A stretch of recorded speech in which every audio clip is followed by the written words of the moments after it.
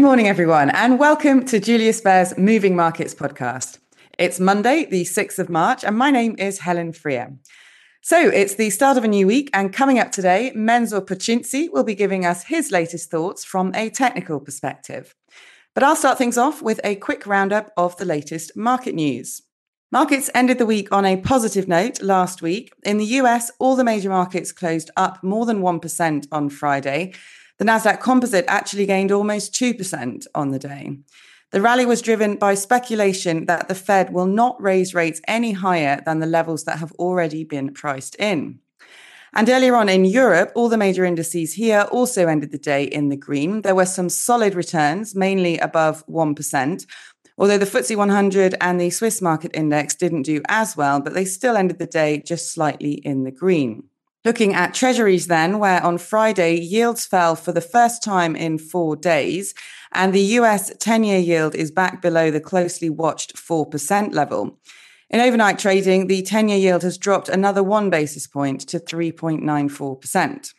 The annual National People's Congress in China got underway yesterday, and China has set a cautious growth target of around 5% for this year, with leaders not mentioning any large stimulus to boost the economy.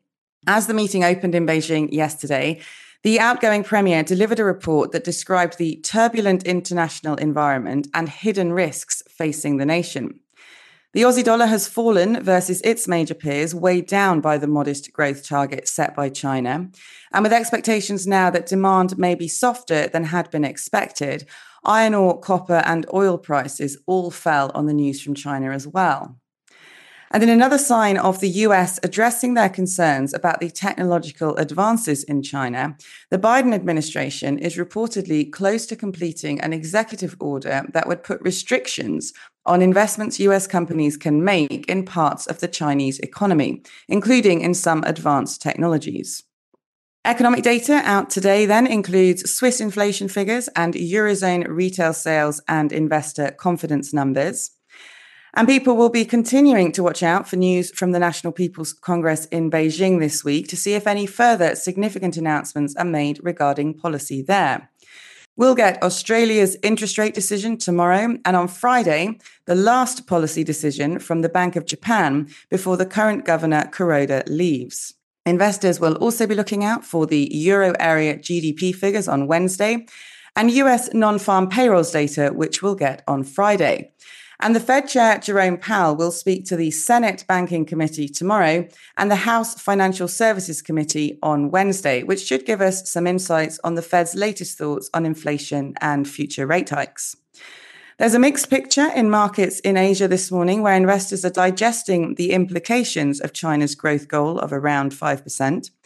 The Nikkei ended the day there up 1.1%. And when I looked a few minutes ago, the Hang Seng Index was up, but the CSI 300 was in the red. And futures were largely up across both the US and Europe a few moments ago, pointing to a positive start to the day. So, enough of me. Mensur, great to have you on the podcast this morning. Over to you now for your technical update. Good morning. From technical update, I would like to focus on 3 areas. First of all, the S&P 500, it managed to rebound from its 200-day moving average. What does this mean? It probably means that the recovery in the S&P 500 will continue. So most likely February was only a consolidation, and the rally from January should continue, and the decline in February basically served here to shaken confidence from investors and make them a bit insecure.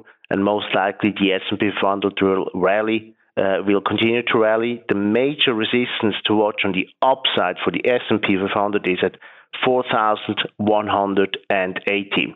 Similarly interesting in the U.S. fixed income market, U.S. 10-year Treasury yields, we've heard it before, rejected resistance at 4%. So this could be very interesting that the market rejects this psychological important number.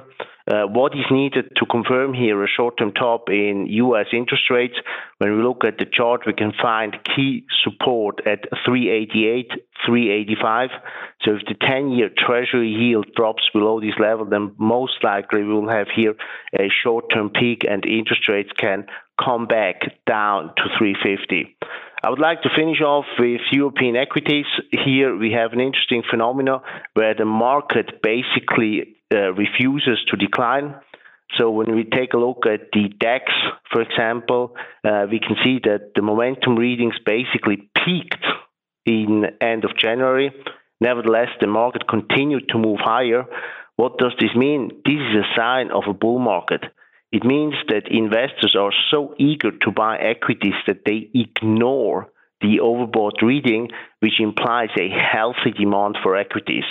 So what does this mean for the DAX, for example? Most likely it means that the DAX is on track to move above the highs of 2021 and therefore move to new all-time highs. That's all from our side. Back to you. Great, very interesting. Thank you very much, Mensur. So that's all for today. Thanks again to our speakers this morning, and thank you all for tuning in. Do join us again tomorrow when we'll be talking, among other things, about digital assets. Bye for now. The information and opinions expressed in this podcast constitute marketing material and are not the result of independent financial or investment research. Please refer to www.juliusbaer.com/legal/podcasts for further other important legal information. Beyond Markets is a weekly podcast where Julius Baer experts and external speakers discuss some of the latest market developments. They share their key research and insights on today's ever-changing economic landscape and present practical advice. Search for Beyond Markets on your favourite podcast player.